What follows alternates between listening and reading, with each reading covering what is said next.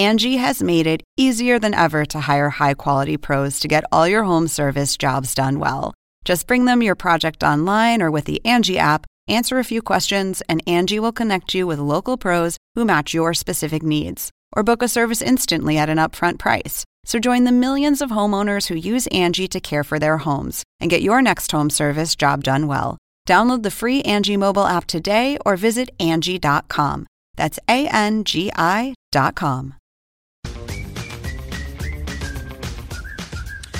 Hello and welcome to Adam Ruins Everything, the podcast. I am your host, Adam Conover. This is the podcast version of my true TV show, Adam Ruins Everything. And on this podcast, I bring all the amazing experts from that show into the studio or talk to them remotely through the magic of technology in a longer format about the incredible work that they do and all the cool stuff that they've learned. If you haven't seen the show, we're going to recap everything, so don't worry, you'll be up to speed. It's going to be a great conversation.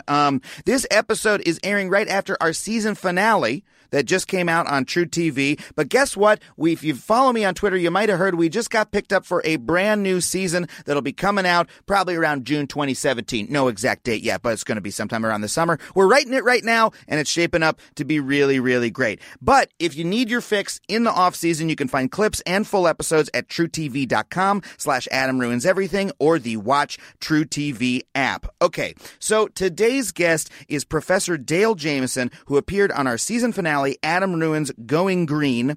And on the episode, we talked about how climate change is a huge threat to the planet, but that our individual choices, the way that we normally talk about how to solve climate change, we're like, hey, you can just drive a hybrid car or pick up your litter or, turn the lights off, stuff like that, how that by itself is not enough to solve the problem and how we need to make larger systemic changes. And here's the thing. Look, I'm someone who reads a lot about climate change, a lot about our effect on the environment, and I worry about it a lot. I don't know how to deal with it. I'm like, wait, if my individual choices won't be enough, what do I do? Are we all doomed? The first time I read Dale's book, Reason in a Dark Time, it really put the entire issue into perspective in a way for me that helped me understand what we could do in order to help the problem, what it meant that climate change is coming, and it made me feel not entirely, well, like we say on the show, a little bit sad and a little bit hopeful, but it sort of put a lot of my worry at rest, and I really wanted to have him on the show, so hopefully he could do the same for you guys. And I know that we are living in a new political reality. We are also going to talk about that reality's effect on our planet's future and on the climate. Dale is a professor of environmental studies and philosophy and the chair of the environmental studies department at NYU, so he is eminently qualified to help us come to terms with all these issues. We're thrilled he could join us from New York. I'm so excited for it. Let's just get right to the interview. Well, hey, I'm here with Dale Jamieson. Dale, thank you so much for coming on the podcast. My pleasure, Adam. And for doing the show.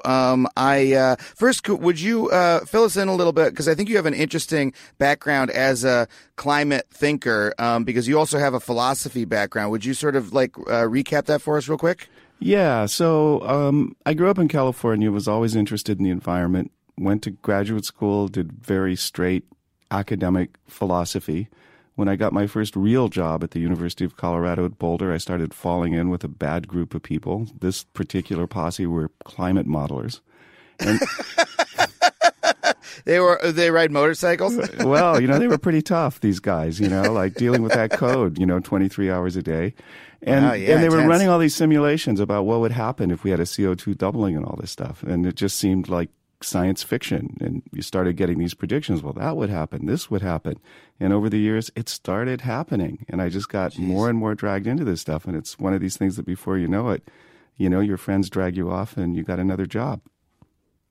Wow, and so your training is as a philosopher, but you've been really immersed in the world of climate science and sort of the climate debate overall over the last couple of years. That's right, and one of the real advantages of being a philosopher in this business is that, as you know, going back to Socrates, philosophers only drink the Kool-Aid voluntarily. So the philosopher's approach to this is always skeptical, always from the outside, always saying, like, really? Are you sure? Have you thought about this? And so once you actually see what's happening and you feel the power of the science and you see it being acted out in the world, it just becomes really compelling. Right. And the reason I came to your work was I was, really grappling with the issue of climate change last year and with our impact on the world. And I started to have this sense that, I had read quite a few books, quite a few articles. I was really immersing myself in understanding, the gravity of the problem. And I sort of had this sense that, okay, hold on. Climate change is coming. It's here already, and it's coming. And we haven't really been grappling with the ramifications of that. That I was raised in the 80s and 90s when it was really about stopping global warming, and it was the sort of Captain Planet ethos of like, hey, if we all pitch in and do our part, and we all pick up after ourselves and turn the lights off when we go to sleep, we'll stop global warming. And I felt like a lot of people were still sort of operating under that general thesis, even if they didn't realize it. And I was starting to get the sense of, wait, our impact on the planet is inexorable and massive, and what do I do with that knowledge? How do I go forward? Like, how do we, how does that affect our society? And your book, Reason in a Dark Time, was the first time I read a book that I felt like grappled with the issue on that level. And I guess that's what a philosopher can bring to it. Yeah, well, you really described my motivation in writing this book. I mean, we have these kinds of narratives in our heads, which is, the world is getting worse, it's getting worse, it's getting worse. But we can all pull it out in the nick of time if we just pull together. And, it makes for great movies, but unfortunately the laws of nature tend not to be very interested in our narrative forms. And I felt it was really time for somebody just to sit down and tell this story, really bring out all the places where we've already made mistakes that are not really reversible at this point. I mean, it can be better and worse. We can cope or not cope. Lots of room for lots of constructive action, but this idea of saving the planet, stopping climate change, that's from some other movie.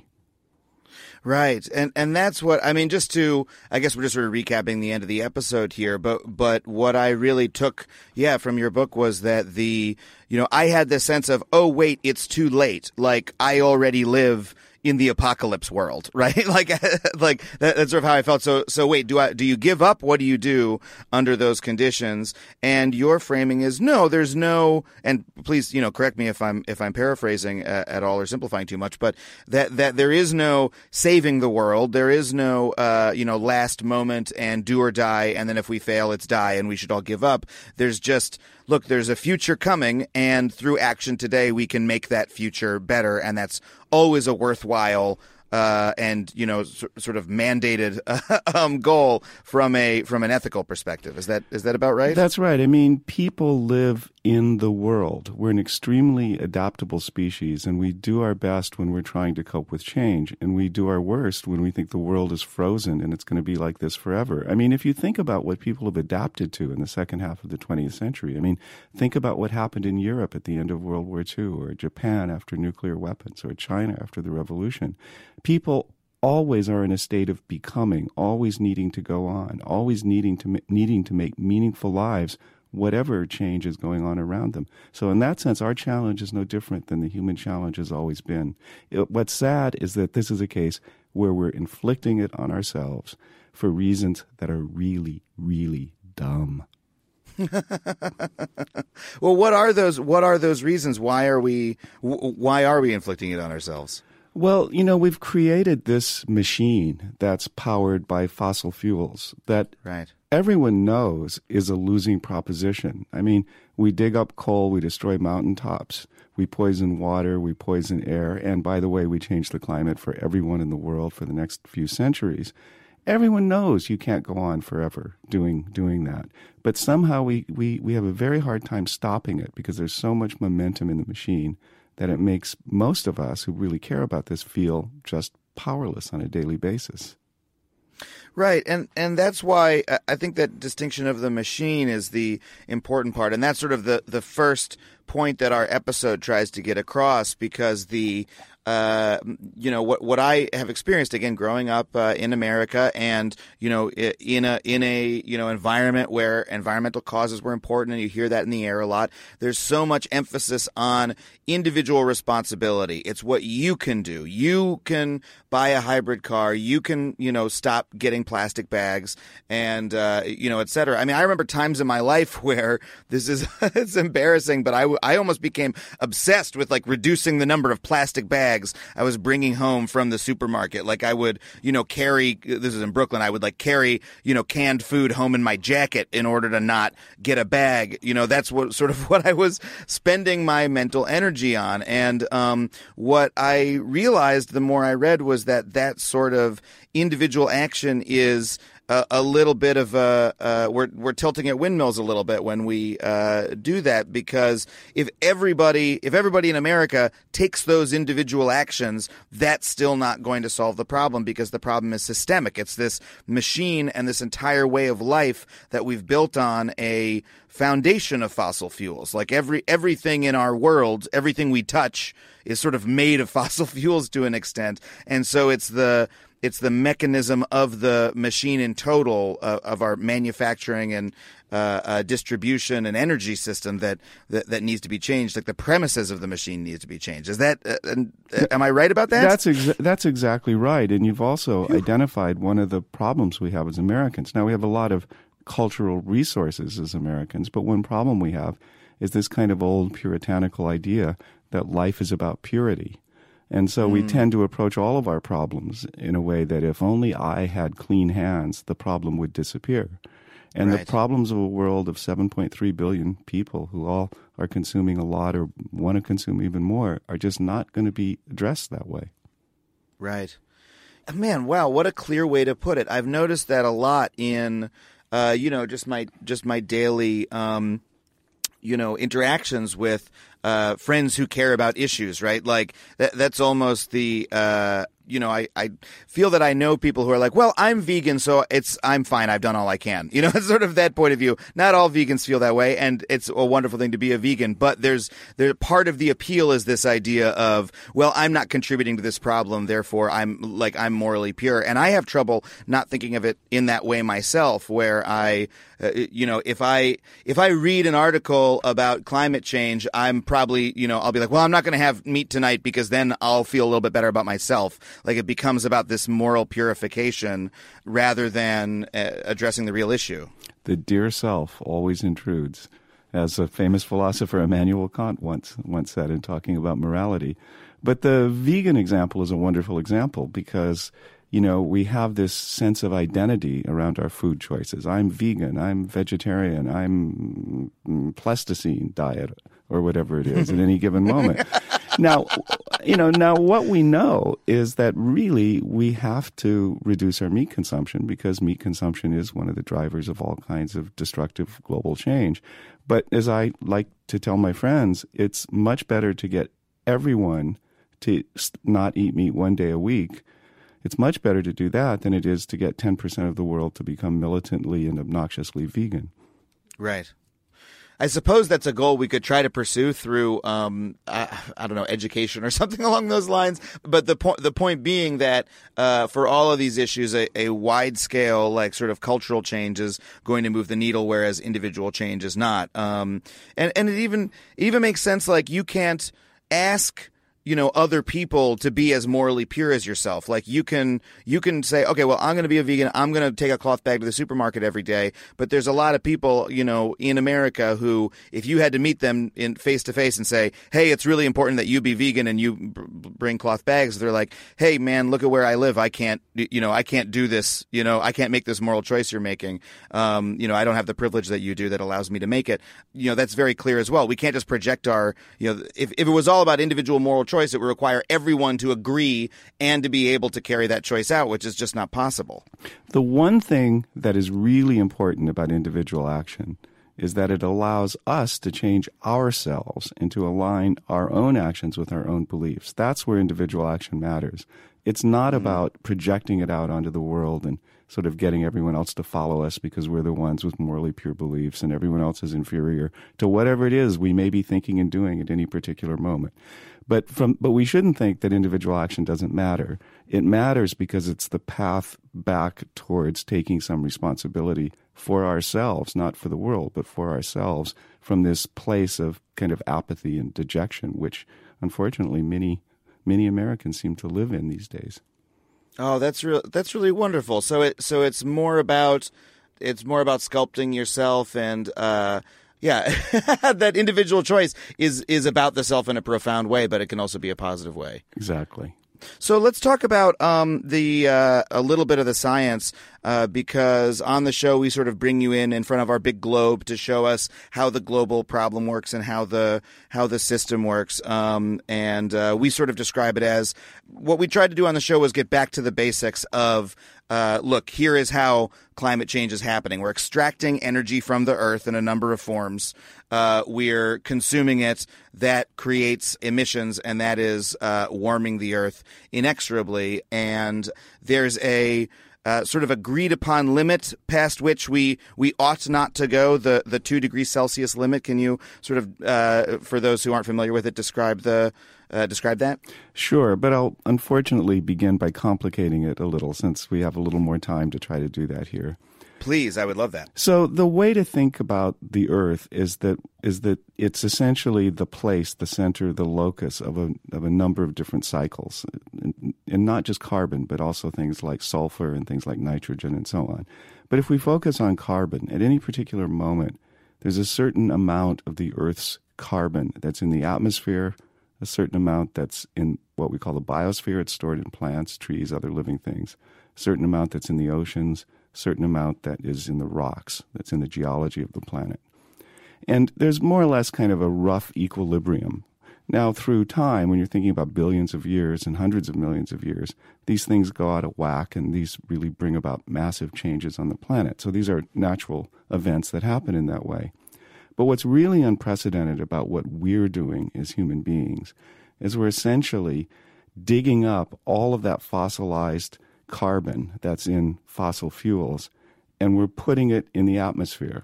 Some of it also goes to the ocean, some goes in the biosphere, but it's concentrating in the atmosphere.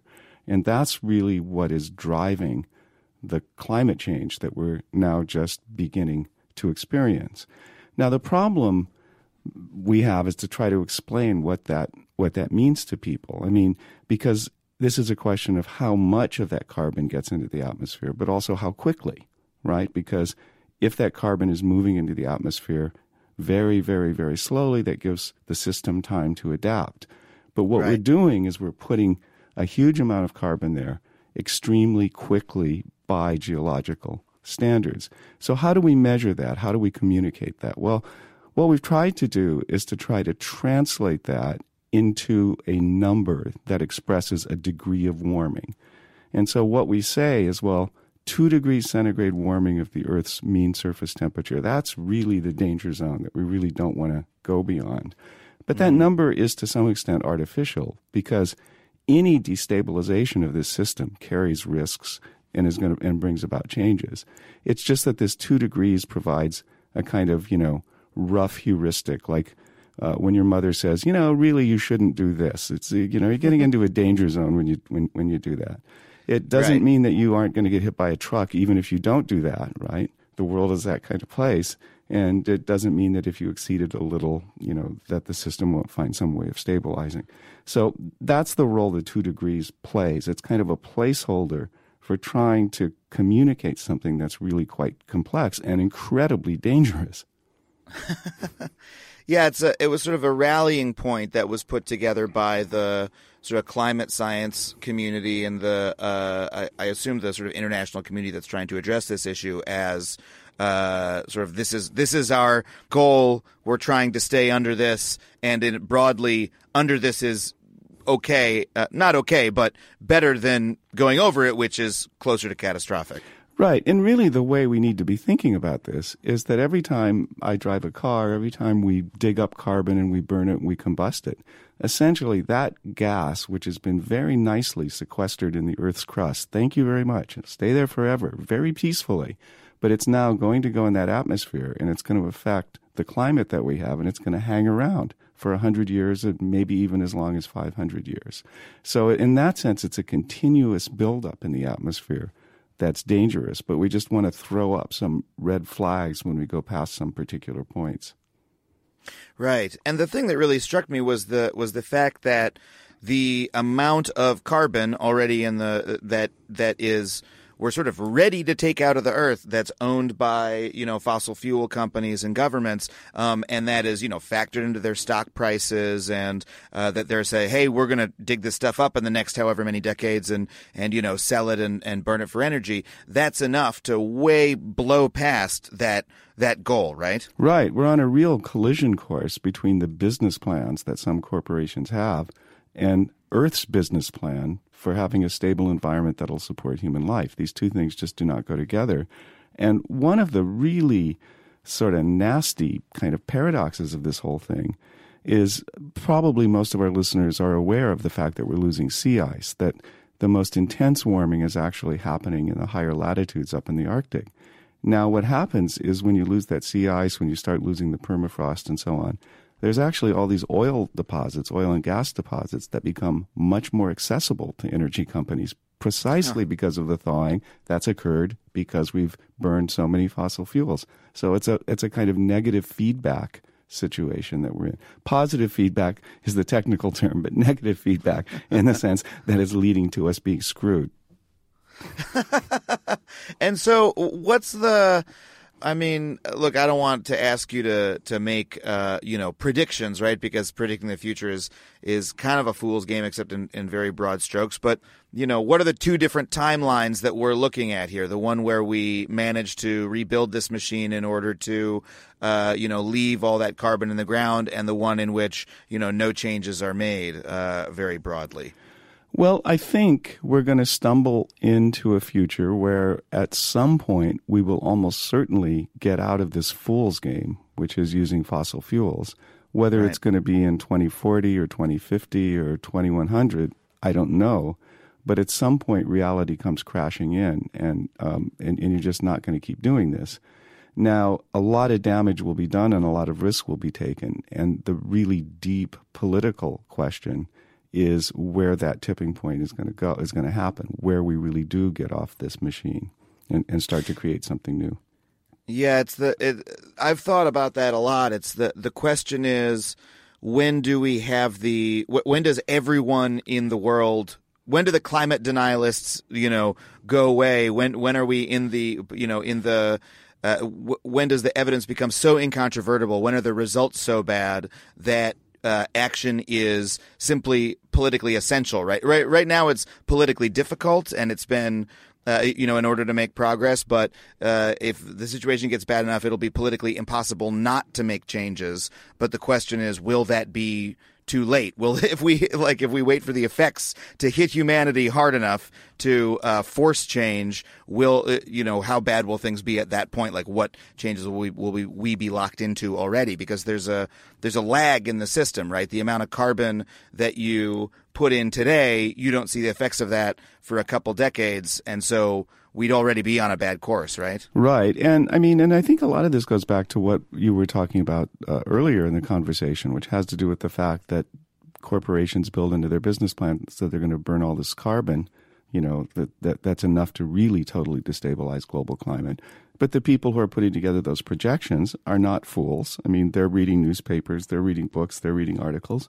They have children, and in one side of their brain, they may know that this can't actually go on according to the projections that they're putting forward.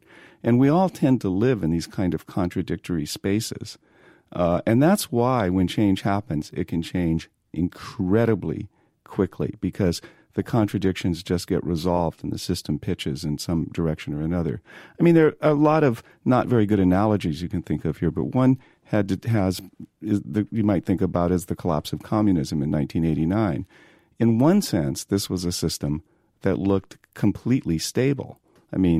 Lots of military power, totalitarian political control, all of that was going on. At the same time, there was kind of this internal feeling among many of the people, including many of the power people in the system, that this could not go on forever, that this was a shaky and unstable system. And eventually, that contradiction resolved into no more. It just can't survive any longer. And the whole system crumbled like a house of cards. And at some point, that's going to happen with the energy revolution. It's just going to happen so quickly and become so universal that it's going to be shocking. It's just that whether it takes another 20 years or 50 years or 100 years for that to happen, I don't know. It's very funny that you put it that way, because that also reminds me of I have previously heard our fossil fuel system compared to the system of slavery in early America. That it's that the problem of fossil fuels is as deeply rooted in our economic and social system as slavery was, insofar as slavery was the economic engine that built the country. If you lived in America at that time, there was no washing your hands of it. You were using products. You were benefiting economically from the existence of that engine, and it took but it did end quickly, right? It took a war, but it ended. It did collapse all at once. But it was also a fundamental reshaping of the economy of the entire country to begin on entirely different premises that were not based on, the exploitation of an entire people for free labor. And that it's that scale of a change to our economic system. Do you agree with that?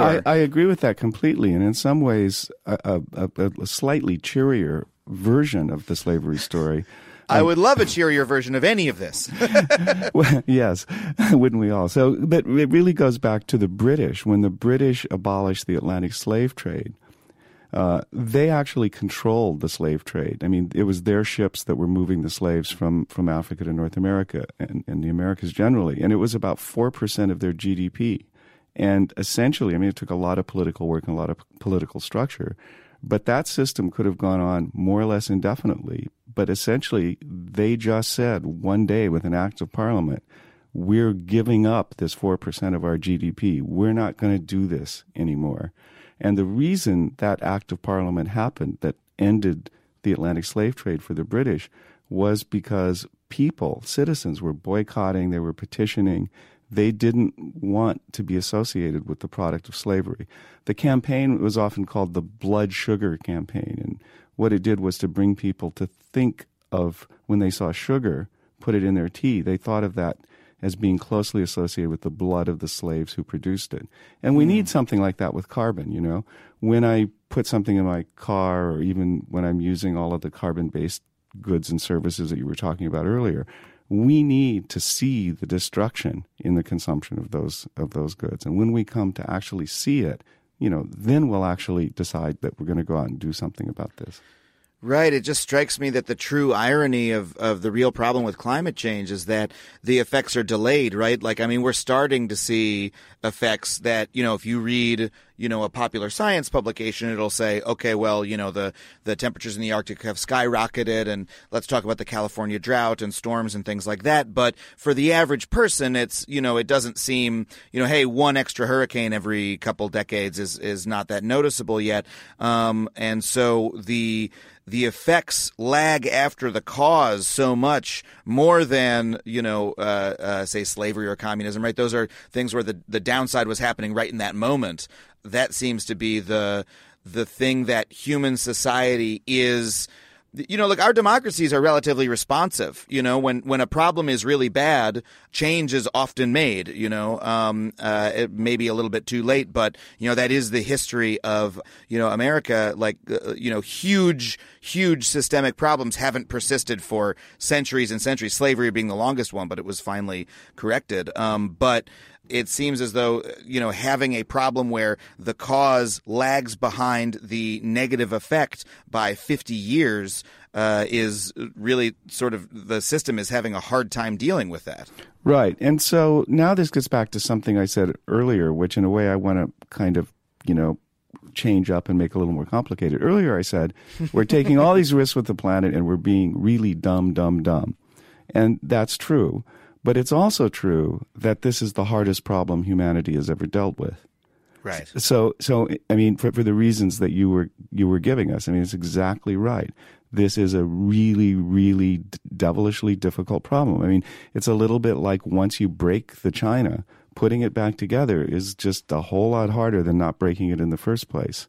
Now, the reason our responses are dumb, or the reason I characterize them as dumb, is because there are really some pretty simple steps that we can take that would actually begin to get us on the right path. And the first and most obvious one is just put a price on carbon. I mean, it goes back to your plastic bag example, right? The way to deal with plastic bags isn't to have poor little Adam, wandering around Brooklyn with his, with his army pea coat, stuffed with canned goods, The way to do it is charge little Adam 5 cents for every bag, not just little Adam, but everybody who goes to the store. And you'll see people start behaving, responsibly, using cloth bags and so on. We got to do the same thing with carbon. As long as emitting carbon is free, we're just not going to stop doing it. Right, and it's such a bizarre thing that we know that this is the case, but that people can emit carbon just right into the air. It affects everyone, and there's no price for doing it. It's the sky is sort of everyone's communal toilet. Yeah, and it doesn't have to. It really shouldn't have to be a political issue because some people say, oh well, putting a charge on carbon, that's a tax and it gives money to the government. Well, yeah, the government could keep the money and do good things with it that you believe in, like education and trying to reduce poverty. But if you don't like that kind of government, you can give the money back to people. But still, by putting the charge on emitting carbon, you're still then going to disincentivize the behavior. And that's really what you want to do in this case. Right. Well, let's talk about why a carbon tax failed in the U.S. I remember there was an effort for it in a second. I want to quickly talk about the Paris Agreement because we also have you discuss that on the show, and why after we paint this very bleak picture on the show that we've sort of expanded on here, why that's a tremendous reason for hope. Can you go into that? Well, let's go back to 1992, which was the Rio Earth Summit, which was the largest gathering of heads of state that ever occurred on the planet. And at that Rio Earth Summit, two different things happened. One is some treaties were signed, including the Framework Convention on Climate Change, and that was very important. But even more important than that was the creation of the global environmental movement. There had been environmental movements in North America, in Europe, in South America, but people got together at that point and recognized that activists who were working in Asia and activists who were working in Europe were really all trying to do the same thing, working in their local neighborhood. And the Paris Agreement, in some sense, still represents the globalization of that concern. So the architecture of Paris is that each country basically pledges to reduce its greenhouse gas emissions by some percentage by some date, but then it holds itself up to examination by its own citizens, by the citizens of the world, and by other countries. And so you get this kind of positive feedback situation of interlocking pledges and review that without anything being mandatory, just the communication, the social pressure, the possibility of naming and shaming is quite likely to get us onto this downward trajectory. And so if we break up Paris, what we're doing then is we're really breaking up that mechanism that can actually result in behavior change. Here's a kind of little example. Suppose that me and four of my friends are overweight, or we drink junk food, or we drink too much, or we do all those things in my case, whatever it may be. Now, if the five of us get together and say, you know what, we're all going to make these promises to each other about how we're going to change our behavior, and we're going to meet once a week and see what we've done to live up to those promises, the chances are pretty good that we're going to make some progress that way. Yeah. But if I say, well, I'm going to do these things, I'm going to drink less, I'm going to eat less junk food, I'm going to lose weight, but I'm not going to talk to anyone about this. I'm just going to do this and hold myself responsible for doing it. We all know what that's like and where that goes. Right. It doesn't happen. And so what Paris does is really provide, if you want to think of it this way, is a kind of global support group for moving all the people of the world together into this post-carbon future.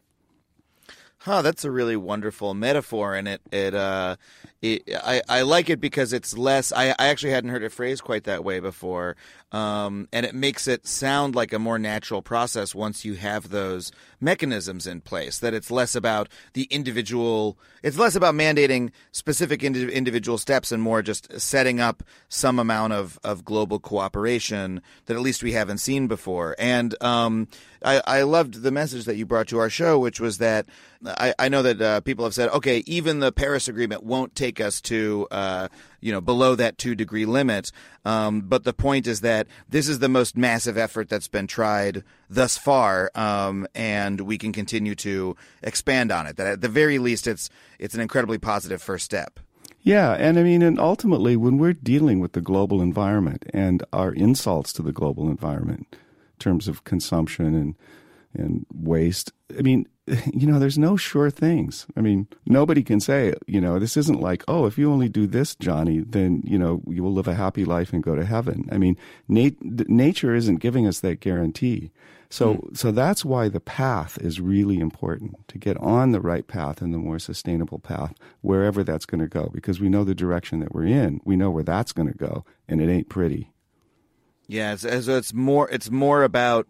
It's almost like, to go back to your unhealthy habits example, it's more about just trying to make your habits better rather than worrying about your goal weight. It's like, I'm going to, try to exercise a little bit and cut down on the junk food and, just focus on taking it a day at a time, because there's no guarantees that I'll, make it under 180 pounds. Right, exactly. But you know what's going to happen if you don't do those things.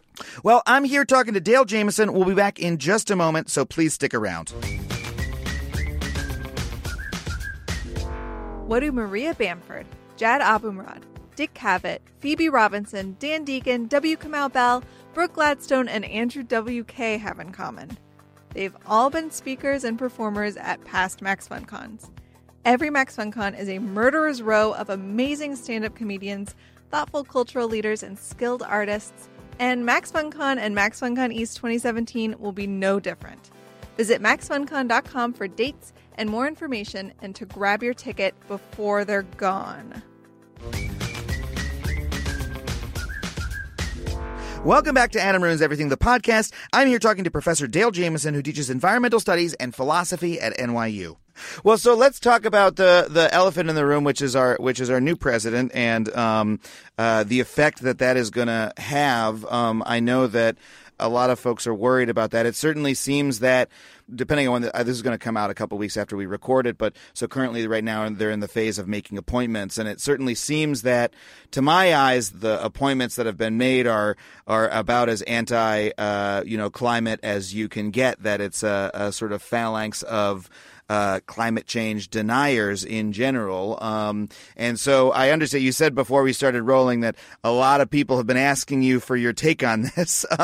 And I imagine just people stopping you in the street and shaking you by the shoulders and saying, Dale, what's going to happen? What do we do? Like, it's just like suddenly, after the election, just everyone's like, where's the nearest climate scientist who can tell me? My God. What is your overall take, if you have one? Yeah, well, first of all, what you say is exactly right. This is about the worst band of rascals you could possibly imagine for dealing with this problem. People have different views about different cabinet appointments, and there's political disagreements. May not like the policies of one or another, questions about competence. But the man who's been selected, Scott Pruitt, to direct the EPA, this is somebody who does not believe in the agency he's supposed to administer. This goes beyond climate change denial. This is like, take care of my house. Oh, saying that to a guy who's had a history of trying to burn it down. Right? It just doesn't make any sense. Now, the question is how all of that is going to translate onto what really matters, which is the buildup of greenhouse gases in the atmosphere. And here, something that has traditionally been a bad thing can be somewhat kind of a helpful thing, which is, for reasons we've already discussed, Adam, it's been very difficult to figure out where the levers are to really affect that curve of the buildup of gases in the atmosphere. I mean, we do this, we do that, we make agreements, we talk, but still it goes up.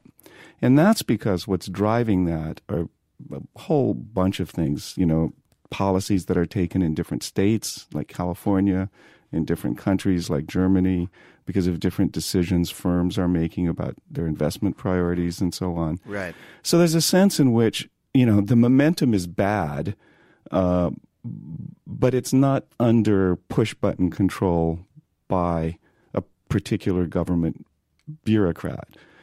I see. The number of causes the number of causes being so large, which is part of what's been made the problem intractable to begin with. There's so many players, so many forces, so many systems causing the number to go up. That means that in the same way that that one president couldn't eliminate it with a stroke of a pen, another can't just do the opposite. Exactly. So that's not a lot of relief, but I suppose in this context it is some relief. Now, yeah. Well. Go ahead. Sorry. Now, so my bigger concerns are first of all on the climate issue itself. If there's going to be progress on this issue, nothing has really changed in the sense that it's really going to come from people. It's going to come from divestment movements. It's going to come from civil society. It's going to come from me talking to my friends, you talking to your friends, and all of us sort of, that whole process we were talking about with Paris. I mean, that just has to continue even more intensely than ever, and that's where real change can come. The other concern that I have is that we've become so focused on climate, and I'm, again, someone who's been working on these issues now for well over 30 years, that there's a lot of other environmental values that also may well just get flattened in this new administration. And we may have so much relief that, for example, they don't kill all the renewable energy programs, that when they sell off the public lands, for example, or they don't enforce the Endangered Species Act, we may hardly notice because we're so relieved that they haven't been as bad as we had feared on climate. So I think this really requires 24/7 vigilance from everybody who cares about the environment, which really is everybody. Yeah. Well, let me ask specifically about the Paris Agreement, because I know Trump, said at one point on the campaign trail that the U.S. would withdraw from it. What are the various? This will come out still before Inauguration Day, so we won't be scooped by reality on this one, I don't think. What are the various scenarios, and how would those affect the Paris Agreement? If the U.S. withdraws or says we're not going to fill on our commitments, does the whole thing fall apart, or do China, India, the EU, still keep trucking along with their commitments? The whole thing isn't going to fall apart because the Paris Agreement is basically draws on the energy, enthusiasm, and domestic politics of each individual country. And so people won't be happy that the U.S. is gone over to the dark side, and it's not going to make anything any easier in terms of their domestic political challenges. But the whole thing isn't going to collapse. That's the first thing to say.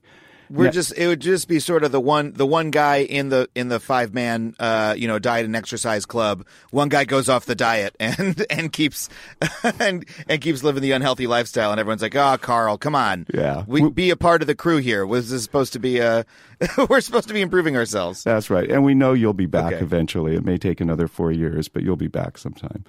So that's, I think, what's likely to happen with Paris. Now, in terms of what the options are to the new administration, there's essentially 3 different things that he can do in terms of the international climate regime generally.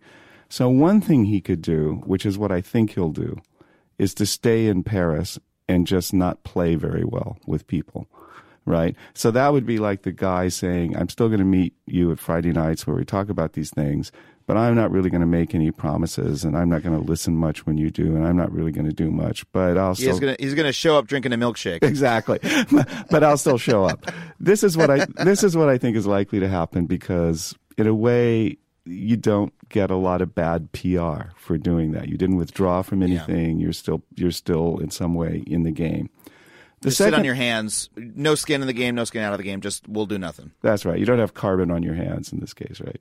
So the second thing he could do is make a big deal about withdrawing from Paris. And I think that's what he's least likely to do Because first of all, because of the way the treaty's written, it would take 4 years. And so the moment that the U.S. withdrew would be about the time he's trying to get reelected. And it becomes a political issue then.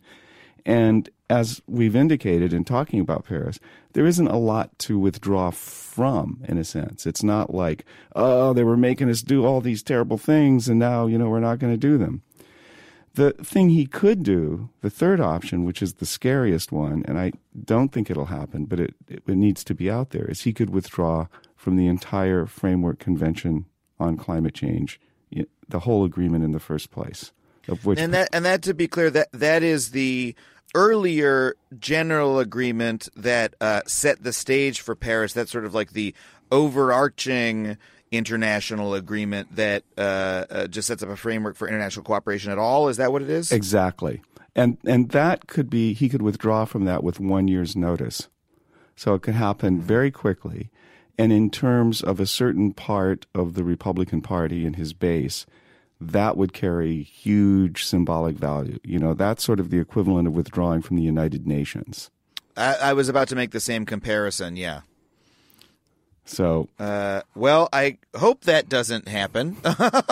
It's a little hard to say, but I mean, it's hard to say because these, honestly, it's one thing to neglect climate change, but these appointments seem so aggressively anti-climate change or, anti the issue of climate change. They seem almost they seem almost sort of vengeful about it, that it's and that's the part that is almost hard to wrap your head around because there's the issue of saying, well, I don't really believe the science, but then to believe that to want to sort of do away with the science or do away with the progress is such a strong negative reaction, like I don't it's hard. It's almost hard to understand the motivation. I understand if you're an oil executive and like, hey, these regulations are interfering with my bottom line, but for the average person to be like, it's hard to imagine why someone would be like, we got to get out of this international agreement on climate change.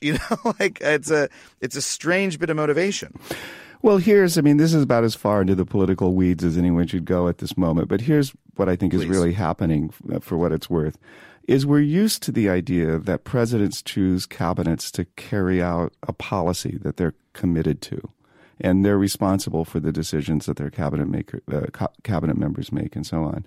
I think Trump's management style is much more like the kind of Louis XIV management style, that he has a court and there are people in the court that want different things and have different interests and so on, and he'll favor some at some times and others at other times. And who he's favoring is going to, I think, depend enormously on his approval ratings.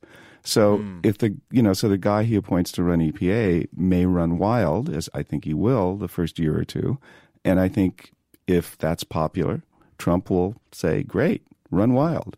And I think if it's not popular, he'll say, who is that guy? Get him out of here. You're fired. Got it. Well, don't use his catchphrase. Well, so let me ask you, I sort of have two broad questions. The first one is in terms of creating a, sort of a global climate movement, because you've talked a lot about how what really matters is people talking to each other, public pressure, this sort of general cultural change. And, we compared it to those, those sort of large changes in other societies that came about from public pressure. But what I've noticed is that it's very difficult to get a public any sort of public movement behind something as large as the Paris Agreement, even in terms of, the environmental movement in the U.S.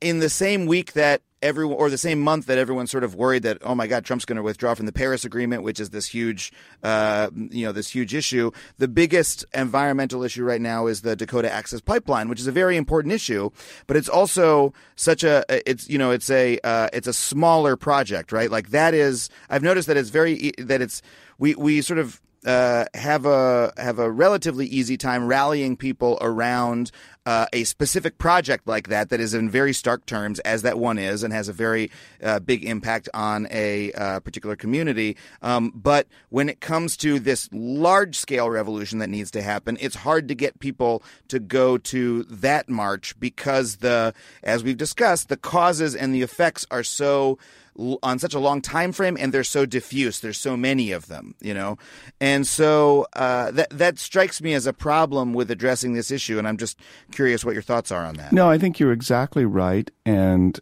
the rational solution here, or at least a rational first step, would be what many other countries have done, which is to put a price on carbon.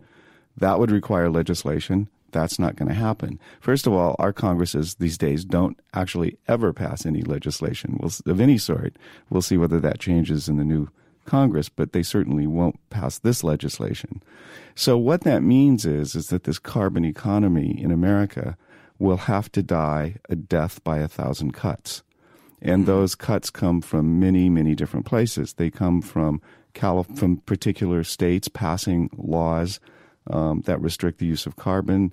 It comes from greater mileage standards for automobiles. It comes from stopping pipelines being built. It comes from divestment. All these things, no one of which is in some way that important, all effectively together collectively raise the price of doing business in this terrible way in which we do business to the point where it makes the transition easier. And so in that sense, I mean, this has really got to be the direction, I think, for the next 4 years, along with, periodic big events that just keep climate emergency on the agenda just as an idea, as a form of words, as a slogan. Mm-hmm. So it is those small issues like I don't want to say the Dakota Access Pipeline is small, but those individual issues, focusing on them. We just need more action around such issues. We need like a 1,000 protests of that sort. Right. And, this, and again, in a way, we sort of benefit from the complexity and diversity of climate change impacts. So, for example, people are having to deal with sea level rise. What's called nuisance flooding in Florida becomes a big political issue for local people. And then people go, why aren't you doing something about it? And the mayor says, what am I supposed to do about climate change? And, climate change becomes an issue in that community. Well, then you still somehow have to try to deal with the damages and impacts. So it's coming at people from lots of different directions, and it will continue to come from more directions and more intensely. And that altogether is going to be quite substantial bleeding at some point. And again, this is against the background where I'm convinced that a lot of the Republicans who don't take strong pro-climate policy positions, they're not really climate change deniers. They're just basically conforming to the political orthodoxy of their party. And at some point, it's just going to collapse in the way that communism collapsed, or that in many circles, the opposition to gay rights collapsed. I mean, I just think it's going to take enough cumulative bother for that to happen. Well, that's not entirely what I like about talking to you is that you make me feel a little bit sad and a little bit hopeful at the same time. Let me just ask a final question. I think one of the hard things for me has been the transition between thinking about our effect on the planet as being something stoppable and, we can live in harmony with the planet, et cetera, and my new realization that human life affects the planet so profoundly in ways that we can't entirely control, that we're creating a new, mass extinction just through being here and having there be a couple billion of us here. Even if we solve climate change or if we make a lot of progress for ourselves, our effect is still so massive. And I find that often hard to deal with on a philosophical or ethical level, right? That, our presence is creating such a massive change in ways that we don't like. And I know that's a very big question to ask you to answer in the last minute of the show. But do you feel that we need to sort of reorient our way we think of ourselves or the way we think about humanity's place on the earth?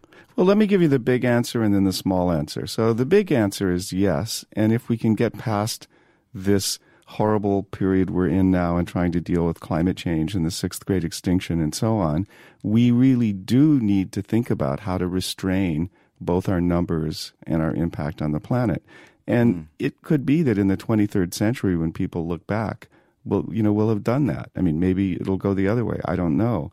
But it may be that this is an incredible learning period, sort of in the ways that slaughtering 60 million people in the first half of the 20th century kind of sobered people up about having wars in the second half of the 20th century. Right. Now, that's sort of the big answer. The small answer is this. I think we need to really change the way that we think of our relationship to the planet, because most of us think, just without even explicitly thinking the thought, that nature is kind of static and changeless, and the idea is for us to live in harmony with it, and that's kind of the natural state of things.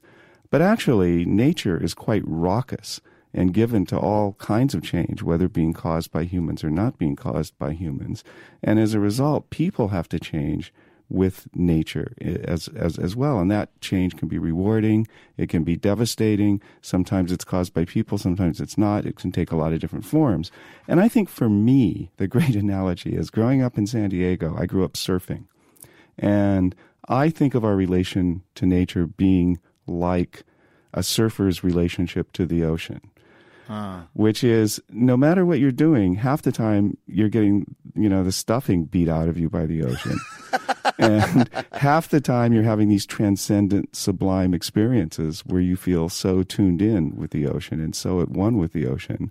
And what you know is that neither of those are permanent states. It's always a state of change, of flux, of trying to anticipate, of trying to adjust, and most of all, just digging the fact that you can be doing this at all.